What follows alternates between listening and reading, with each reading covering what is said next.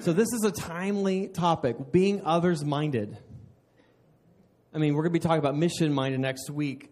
Unless this actually takes longer, then we might talk about it even more. But I think it's so important because we talked about what unifies the church. We want to be unified because, again, like what's going to unify Ukraine and Russia? It isn't going to be the war. I'll tell you that. And it isn't going to be when they're all in agreement on their own ideas and their own governments in agreement, because that's not going to happen. But what unifies the Ukraine church and the Russian church? It's not their government. It's their leader. Who is the leader? Christ, Jesus. He is the head. He is the body, head of the body. We do what he says. So when we have to love the ones who's shooting at our house, when we have to love the ones that we just wrestling in our spirit on, we are called to love. Man, I talk about Corrie ten Boom, like I think about her story and her life, loving those who were completely unlovable, the Nazis that persecuted her. Lord, man, I want to have her heart to love. But that's not because she's like, I feel like I should love them. No, she's like, Jesus commands me to love them. That's why I love them. So we're being Christ-centered. He is the head of the body. We do what he says. We talked about being other-centered. This is what we're focusing on today. We prefer one another. We serve one another through humility, through thoughtfulness, generosity, having a culture of honor, like preferring one another. Being servant-hearted, compassionate. And then next week, we'll talk about mission-minded, the Great Commission. That's what unifies us. And so this is our heart's cry. Oh, there it is. Okay, oh yeah. This is what we're going to be talking about. We're going to be covering little parts of these throughout these different points. But this is something I want to pray and declare over our church again. We keep praying this. How good, can we read it with me? How good, can you read it? All right, let's read it together. How good and pleasant it is when God's people live together in unity. It is like precious oil poured on the head, running down the beard, running down on Aaron's beard, down on the collar of his robe. It is as if the dew of Hermon were falling on Mount Zion. For there the Lord bestows his blessing, even life forevermore. Man, that's our desire, right?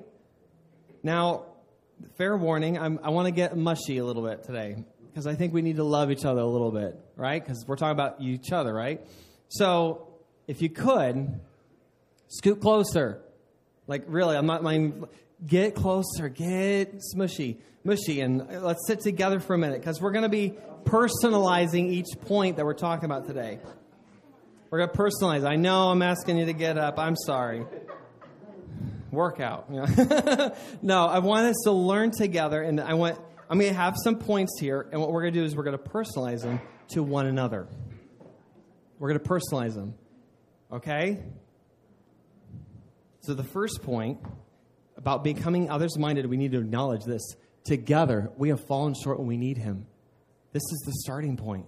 So you need to look at one another and to say, all right, Mary Lou, together, you and I, we've fallen short. And we need him. We need that. So I'm going to ask you, turn to each other. Your wife, your spouse, or your brother, or your sister, I don't know, whoever. Like whoever is there, your brother and sister in Christ, you need to tell them, like, together, you and I have fallen short. We need him. All right? I know this sounds ridiculous. Like this is like, well, yeah, okay, cool. You know why it's important that we say these things? Because it's important that we need to acknowledge we've all sinned. We've all fallen short of the glory of God. That's a good place to start, right? That's ground zero. We are foundationally, we've all fallen short. We've all blown it. When we begin here, when we acknowledge that we've all fallen short of the glory of God, it brings us to a place of humility and allows us to have compassion for one another. We have compassion for one another. Because like when you see each other as like, I'm a great Christian, you suck. Like, Tim, you suck, okay? Like that is such... But when we get that, the spirit of comparison, when we think we've been better, we're better Christians than you, like, I'm sorry, Tim, you and I have fallen short, and we need him. That brings me down to a place where I can talk with you, I can have compassion for you. Sorry, I'm just staring at you a bunch, so I'm not going to put you on the spot, Tim. But like the reality is, like when we look at each other and acknowledge, like, man, you can have a lot more compassion. You can have a lot more sympathy and move beyond sympathy and empathy into compassion. Because we have too much where we hold against each other and we compare one another. And we do that. We compare with one another's churches. Man, if we would go to each other's churches, the ones that we are, we maybe butt heads a little bit. We're like, you know what? Let's come to this place of we've both fallen short. We need him. Wow, it brings us back to humble level, right? And that's why we talk about the whole thing when we talked about the importance of communion, of eating and taking and eating. And the reason why we do that is because we need to acknowledge that we do not deserve this priesthood. Because that's for the priest. That was for that food was for the priest. The drink was for the priest. And we do not deserve that. But God, because of his abundant mercy and love and grace, we get to partake of his body. We get to take his blood. And we do that as a way of saying, I have no reason to be ever angry at anyone, ever. I can't hold offense. I cannot have bitterness in my heart. That's why, because when I go there, I look and I see Jesus all over, and I cannot hate anybody. I cannot hate anybody. So we need to do that. We need to go back to what's the beginning. Ephesians 2, 1, 4, 10, 12 through 13. All of it's good. I was just trying to consolidate a little bit because you know me. I'll give you a whole book of the Bible here. As for you, you were dead in your transgressions and sins. You're dead. You're nasty and you're dead. You don't we're dead. But, I love this, but because of his great love for us, God, who is rich in mercy, made us alive with Christ even when we were dead in transgressions. It is by grace you have been saved. And God raised us up with Christ and seated us with him in the heavenly realms in Christ Jesus. Do you remember that when we talked with Jeff? You might have been there. When he just talked about when I picture myself, I'm not here. I've been raised up. I'm seated with him in heavenly realms, in order that in the coming ages he might show the incomparable riches of his grace expressed in his kindness to us in Christ Jesus. For it is... Am I dead? Move forward. Oh, sorry. For it is by grace you've been saved through faith, and this is not of yourselves. It is the gift of God. It's a gift. Not by works, so that no one can boast. For we are God's handiwork, created in Christ Jesus to do good works, which God prepared us in advance for us to do. We're God's handiwork. Now, hold on. Because you like to say that about yourselves, right? I'm God's handiwork. Now look to the next person to you and say, you're God's handiwork. Man. And don't use it as a flirty way, all right? And I just want to make sure. No, but the reality is man, you are God's handiwork. You're beautiful, and you got to call him out into that. Let's see here. Remember that at that time you were separate from Christ, excluded from citizenship in Israel, and foreigners to the covenant of the promise, without hope, without God in the world. But now in Christ Jesus, you who were once far away have been brought near by the blood of Christ. Thank you, Jesus. So the first point is what? We've fallen short. You and I have fallen short, and we need him. It's the beginning. Second part, though, and this is what's fun. We're going to keep reading through Ephesians 2. Together, we've become the temple of God. Not by myself. You need to look at one another and say, together, you and I, we're the temple of God. We're become part of the temple of God. So personalize it. Tell that person next to you, they've become a part of the temple of God. All right, I want to hear more. No, but that's the reality. Why do we say that? Because we know that it's to be true. For he himself is our peace, who has made the two groups one and has destroyed the barrier. Let's pray that for Russia and Ukraine. He has made two groups into one, destroying the barrier, the dividing wall of hostility, by setting aside in his flesh the law with its commands and regulations. His purpose was to create in himself one new humanity out of the two, thus making peace. Hold on, make sure I'm not too far ahead. Okay. Where am I at? Okay, sorry, I'm just reading here. I didn't just read there. I was reading through here. And in one body, to reconcile both of them to God through the cross, by which he put to death their hostility. This is what brings us together. He came and preached peace to you who were far away, and peace to those who were near. For through him we have access to the Father by one Spirit. Consequently, you are no longer foreigners and strangers, but fellow citizens with God's people and also members of his household, built on the foundation of the apostles and the prophets, with Christ Jesus himself as the chief cornerstone. In him, the whole building is joined together and rises to become a holy temple in the Lord. Did you catch that? What is coming together? The whole building? Who's the building? We are. We're bricks. We are little portions in the little temple bringing together. But he's not saying Valley View only exclusive. He's not saying the Baptist church only exclusive. Nope, sorry, you guys don't. No, the church. We are all a part of it. We all have different facets and parts of us that he's created us uniquely. And he's like, all right, you're this brick. You get to, does it sound flattering to become a brick? I don't know. But when you think about what you're housing and what you partake in and the humility of that, but yet the grandeur that you get to partake in becoming a part of the temple of God, holy cow, you realize what we get to house? And in him, you too are being built together to become a dwelling in which God lives by his Spirit. We house the glory of God in these weak and broken vessels. We house the glory of God. And because of that, here's the thing. We can come to this place of these two things. And I think I've mentioned a few times this phrase, culture of honor. Preferring one another. When you realize that you are not just, you're not the temple, the whole temple, because that's pretty cocky. You have become a part of the temple. You are a part. That brick next to you, maybe that's that church that you kind of, or that friend in Christ that you just like, I don't know, we don't agree on everything. But you see them and you're like, oh, you're part of the temple too. You're part of me. You're part of this housing, this building of the temple.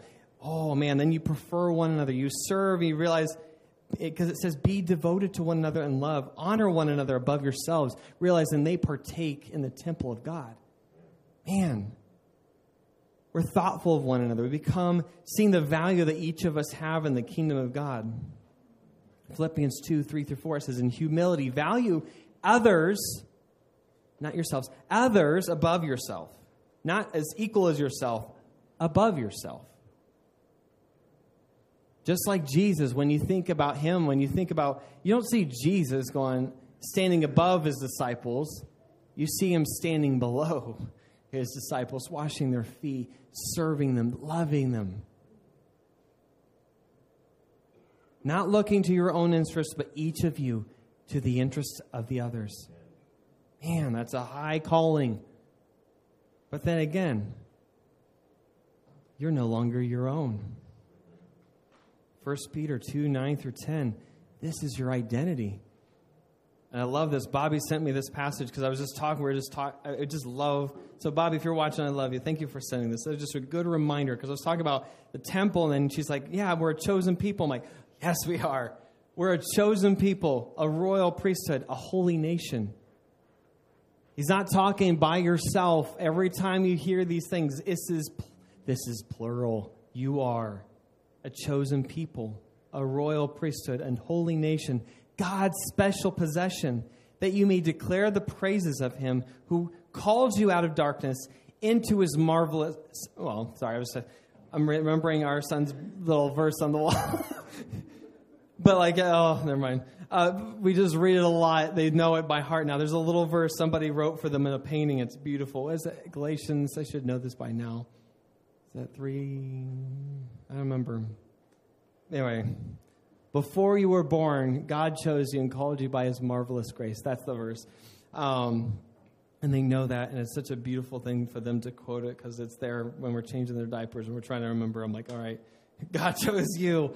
Even while you're changing, you're still in diapers, he still called you. He loves you into his marvelous grace. But he's called you out of darkness into his wonderful light. Once you were not a people, but now you are the people of God. Once you had not received mercy, but now you have received mercy. You're a royal priesthood. You matter. And not only that you matter, because again, I don't know where you guys stand. Some of you guys are probably like, oh, I don't know, I'm not much. I'm not anything in the kingdom. I don't know. I mean, maybe your self-esteem is like way low. Maybe somebody beat it down. I don't know. But you need to remind yourself when you get up in the morning, I am a royal priesthood. I'm a part of this priesthood. I have an important value in the kingdom of God. I have something. I can pray. I can intercede. I have value in that. Maybe it's someone else that you see, like, I don't know. Like, God, what are you doing through them? I don't know. They're I don't know. They're just a little, like, less than or whatever. Like, and sometimes we see the kids as less than, like, because they're so little and they're just loud and obnoxious or whatever. But you need to remember when they're praying and different things, you're like, no, maybe they don't get it all, but they need to remind themselves remind them, you're a royal priesthood. You've been called into this, calling them to their identity. So we're others' mind because we need to realize that we've become the temple of God together, not by ourselves. We just make a really boring brick on the side of the wall, like that. But together we make this beautiful temple. Actually, I skipped there we go. I bumped the button twice. This is an important thing. This is the next point, and I want you to say this to one another. And this is a dangerous thing to ask, but this is a nice thing to ask too. Like if my boys ever ask, like they come in, this is my favorite thing. They're like, "Ooh, can I help or do something else?" I'm like, "Hey, you know what would be really fun? Go talk to mommy and ask her this. Hey, mommy, is there anything I could do?" And it's just sweet. Now, what can they really do? Probably not much. Sometimes. And they probably don't. But the thing is, when they're empowered to do this and ask, they have boldness to ask this question. Now, we know in our minds that it's going to be a little tricky to ask them to do something, and I'll probably have to supervise them through the whole thing. But I love it because Michelle always finds ways to oh, yeah, you could do this. And it gives them something to take stewardship and ownership. But this is the question, and I love this about Rich. He would always ask this question, that phrase, all in. Have you heard of that? How many times have you heard that? Like once, twice, 20, 50, 100 times? I don't know. He said it a lot, and when I was even here in the short period I was here with him, I heard it so much. All in, all in. What does that mean? Some of us need to know what that means. But when we say all in, we give it all to him. And it's like when we're here, we're and it was the thing that I had to encounter with H2O. That was the hardest part. Transitioning to here, I had not planned to transition out. I said, Lord, I'm in H2O until you open a door and basically push me out that door. It's got to be obvious. And praise God, he says, I can open a door. I can make that possible. He's like, but meanwhile, while I'm at H2O, I'm all in. I don't move. I don't go looking for jobs. I'm not saying I wish I was somewhere else. I say, God, even when I don't feel like things are going all perfectly, even when I'm just struggling with stuff, and even though I feel an uncomfortability, like I might be leaving, I'm still all in. I'm here. I'm very much here. And I'm grateful that was that way because God's like, yeah, I want you all in wherever you are until I call you otherwise. I want you to be all in. So sometimes we need to turn to one another, and this is going to be maybe an uncomfortable thing to say to each other, but I'm all in here. I'm all in. How can I serve you? You might have to ask one another. Again, you practice that. How can I serve you? Because, Christ didn't come as a totalitarian. He came as a servant. He came to show how to serve. We're here for one another. I love this phrase, all for one and one for all. I was just thinking about that phrase, from the Musketeers, if you guys read those books. And I'm kind of skewing it a little different. We're all for the one, our King Jesus. We're all for him, right? And when we're all for him, we can be for all. We can be for everyone. Because when we come to him first, when we're all for our one, King Jesus, and when we get that, we will see a release of the one who is in us serving through us and everyone around us, because I think we get that backwards. We get so worried about doing things, and we don't want to become a 501c3 where we just serve a bunch of people without the love of Christ, because we'll burn out. We want to become like a 501c3 where we don't pray for people. I remember, by the way, I forgot to mention, this is my dad and my stepmom. Hi. I'm so glad you're here. I would go on mission trips with Dad, and I just loved his heart, and he always challenged me. He's like, you know what? The reality is when I fix these people, they're going to die. That was a hard phrase for me to hear. I was like, well, why are you here then? That was kind of the heart. My posture is like, that's why I pray with them. That's why I make sure that they know Jesus. That's the most important. He's like, I'm just giving them maybe a few extra days, maybe a few extra months, maybe a few extra years. He's like, but my desire is that I share the love of Christ with them. And that's what I love about you guys. Like, you guys they're wild. If you ever get to know them much more, they're wild, but they're going for it. They go wherever God's calling them, and it's a challenge to me. So, but that's the point, right? Like, it's not about the service. It's about knowing who Christ is in us and what he desires. And that way, when you go to the person who, like the lepers, when you know who the one who is in you is power is through you, you don't walk to the lepers and say, well, I don't know if Christ really wants me to love them because it's kind of uncomfortable and I might get hurt. It might be ugly or it might stink. I don't know. But then you start thinking about other people in your life and you start thinking of the people. I'm like, I don't know if God's really called me to them. I don't know. You start preferencing, you're putting your boundaries of where God can call you. You start putting up your boundaries, but he's like, no, first, come to the one. Say, Jesus, I am all for one, all for you, Jesus, and he is for all. So all for one and one for all. He loves us. He didn't come to be served, but to serve. Shouldn't we do likewise? 1 Corinthians, here's the reality. We've all been given a lot of gifts. And let me tell you, this is a very long passage. Brace yourselves, all right? Brace yourselves. But I want you to hear it. I want you to listen. This is the context. This is you. This isn't some of us. This is all of us. There are different kinds of gifts, but the same Spirit distributes them. There are different kinds of service, but the same Lord.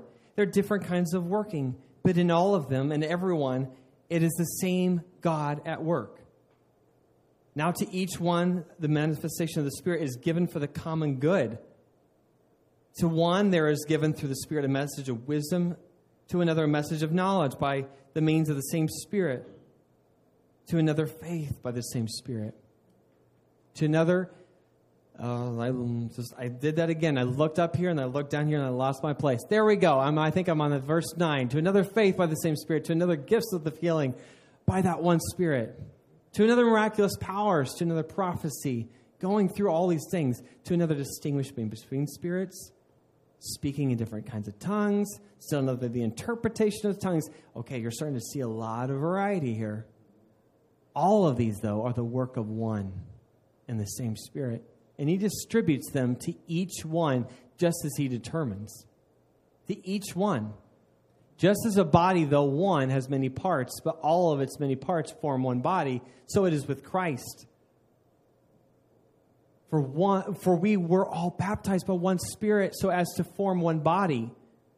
Now, whether we're Jews or Gentiles, Baptists or Presbyterians, whatever, all the different things, whatever we are, we're called to be slave or free. We were all given one Spirit to drink.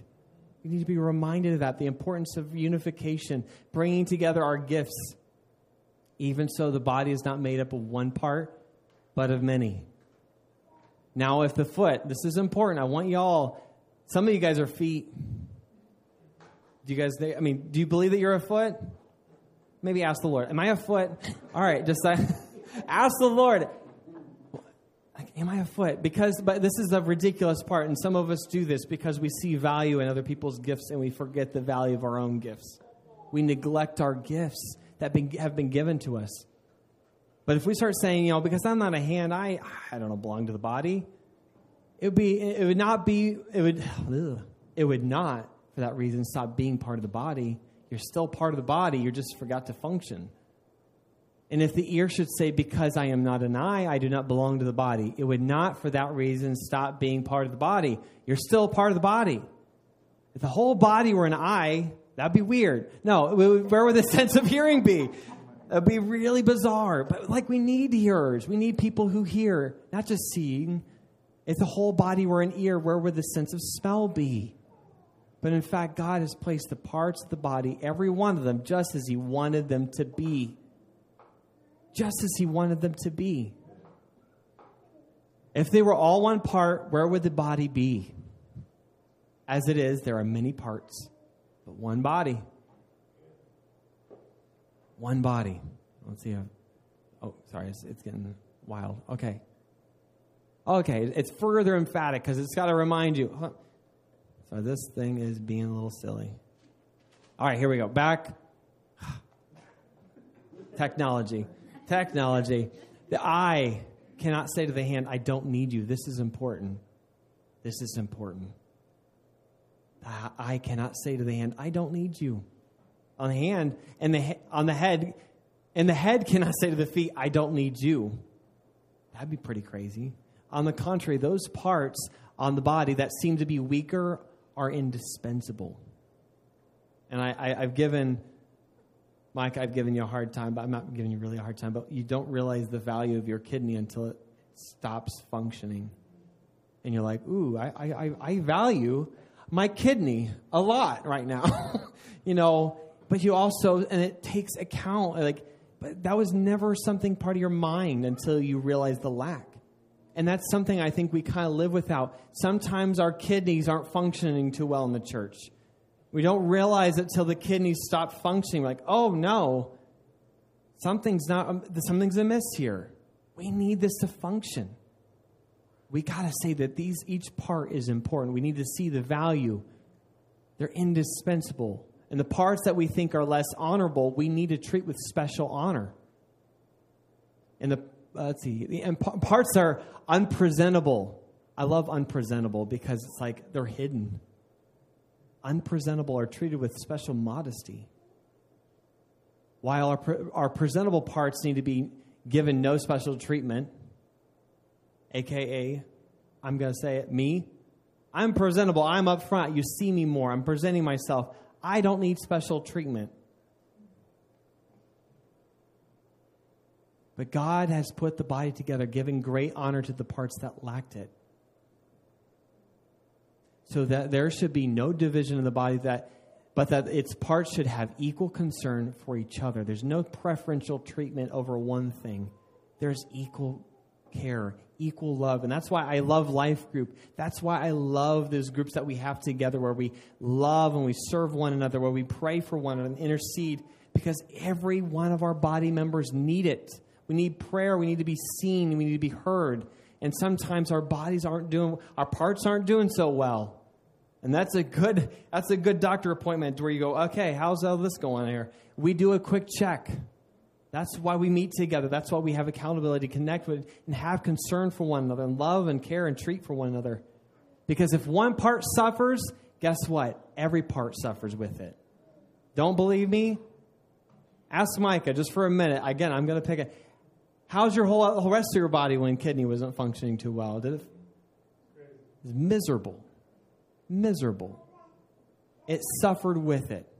That one part, everything suffered with it. If one part is honored, though, every part rejoices with it. Man, now you are the body of Christ, and each one of you is a part of it. I'm trying to remind you. You each have a part. She's having too much fun. Josie. Oh, man. This is where we discover not only where our gifts come from, but the purpose of them. This is where we can grow in generosity, servant-heartedness. We can understand, okay, I may not be able to do this. And Barb, I just love how you've served, and we were talking about Life Group, just how much you've loved, and you've spent this time and this quality of effort, and I can do this. I realize my inability, but I also realize my capability and how I can serve and come. And Lisa and Daniel, you guys have found a way where you guys can serve.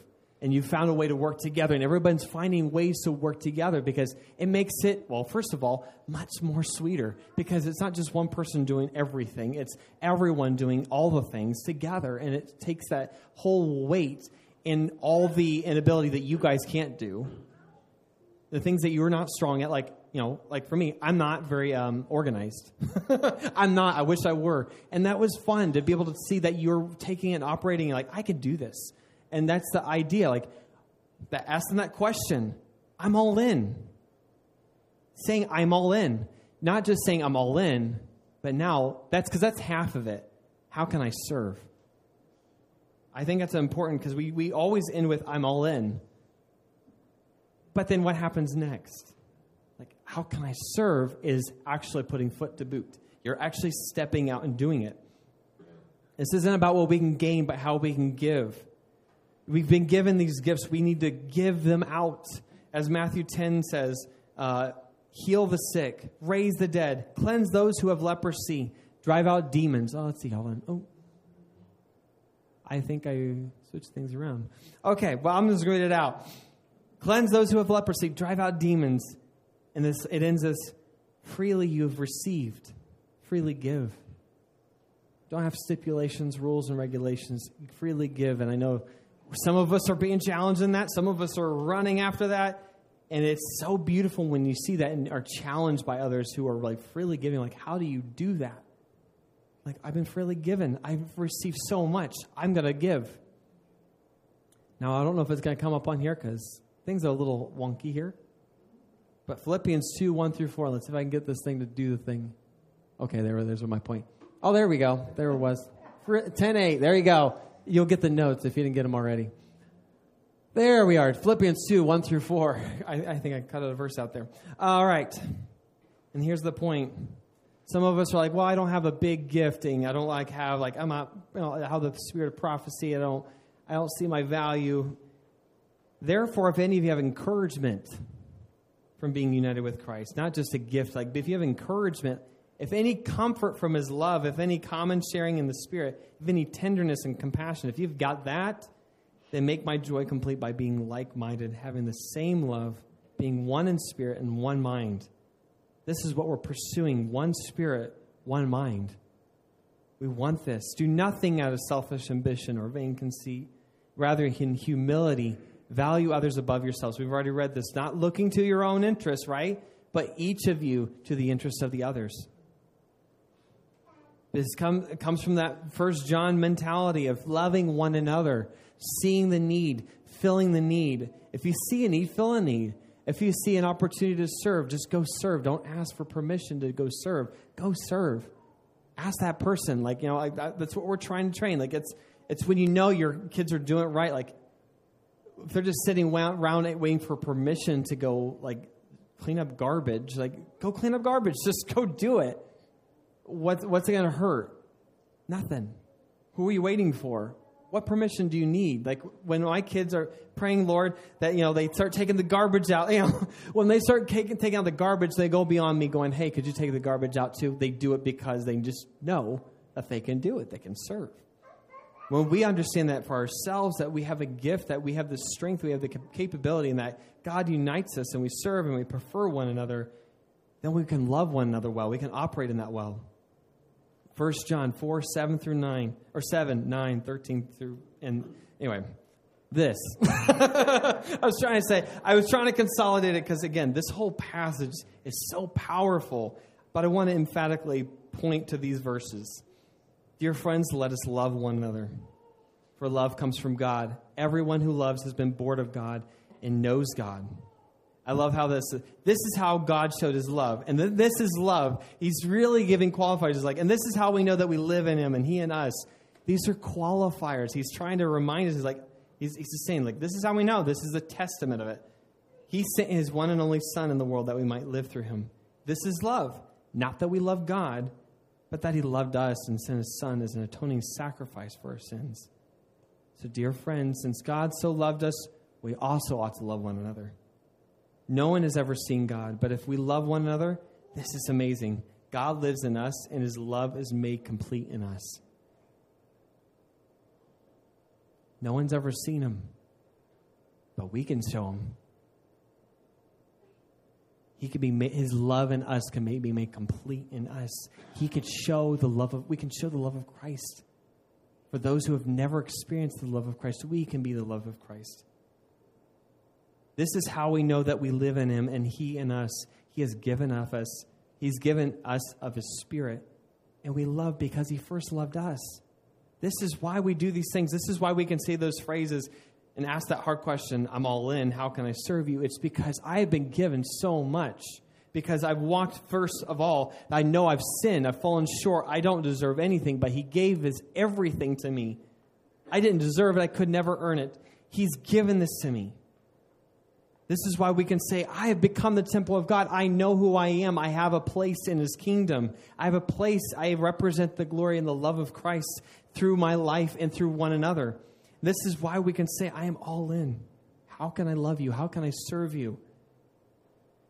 We want to look like Jesus. So this is the challenge. We always have a challenge, and this is our goal. Sorry, I probably forgot to just change slides on you, so thank you for following me. We need to go back to these truths and speak them over yourselves and over those who are doing life with in Christ. And this is not me saying, okay, let me premise this. When you find yourself angry, and I hope you can read this, and I'll send this is in your teaching notes, but when you find yourself angry with others, I'm not saying go to them and say, hey, you and I, we've fallen short, and we need God. I'm not saying do that. Don't go to your husband, your wife, or you're like, don't do that. This is to say, first, I need to take this to prayer. I think that was something we emphatically, we pushed on during life group. We talked about going to the Lord first. So when you find yourself angry with others, just really struggling, and maybe you're prideful, maybe whatever it is, you say, okay, Lord, the reality is this person and I, we've fallen short, and we need you. I need to take ownership that I need you, and that's where I need to start, because it brings back that humility in your heart. And when you find yourself forgetting your value, or the value of others, you need to come back and say, okay, Father, this person and I, we are the temple of God. Whether I agree with them or not, we are a part of the temple of God. We have an inheritance. We are part of your glory. And when you're wrestling with, or you feel lost in how you can serve, you're like, I don't know if I'm called to serve. I don't know what my calling is to do. Just say, okay, first of all, Lord, I'm coming to you, and say, okay, Father, I'm all in. How can I start serving right now? Right now. What's the first thing? And then do it. Do it. So these are prayers. These are prayers to the Lord. And when you're talking with somebody and you're like, man, and maybe you're holding accountable, like, okay, so how have you been doing this? Have you been walking this out? But this is first to the Lord, because he can only change our hearts. I can't change your heart, and none of us can change your heart. He can only do the changing. So we're asking, Lord, I've fallen short. Give me humility to understand where I've fallen short and how much I need you. Help me remember that I am a part of your temple, and also this person I'm angry with that's hurt me is a part of your temple, and I don't agree with them, but I want to walk together in holiness and give you the glory, not myself the glory, but you the glory. And when we come and say, Father, I want to be in, I'm all in, how can I serve? He's going to give us something. Because it's always a little idea, and you're like, I don't feel like doing that. That's sometimes how it works. Sometimes it's like, oh, that's true. I didn't think about that. I never thought about that. But I'm just saying, I'm not trying to embarrass you guys, but like when you say, I'm all in, I don't know what it looks like, I'm just simply going to show up and just serve. When you just show up to the bus stop, when you show up to, just the home, you guys have done such a good job. You're not doing it perfect. You don't have to be perfect. I know you guys are like, I don't even know if we've done anything. I have no idea. That might be the thought in your head. But the reality is, when you show up and you say, how can I serve? Or show up to Kathy and Fred's house during life group and say, you know what, how can I serve? I mean, I'm sure Kathy would say, no, I got it. But then again, Kathy, you do a good job. You do a good job inviting people to help. But the reality is, like, how nice is that when you start saying that, like, how can I serve? How can I serve? It sounds sweet. It sounds nice. It is reassuring. When somebody talks to you and says, hey, how can I serve you?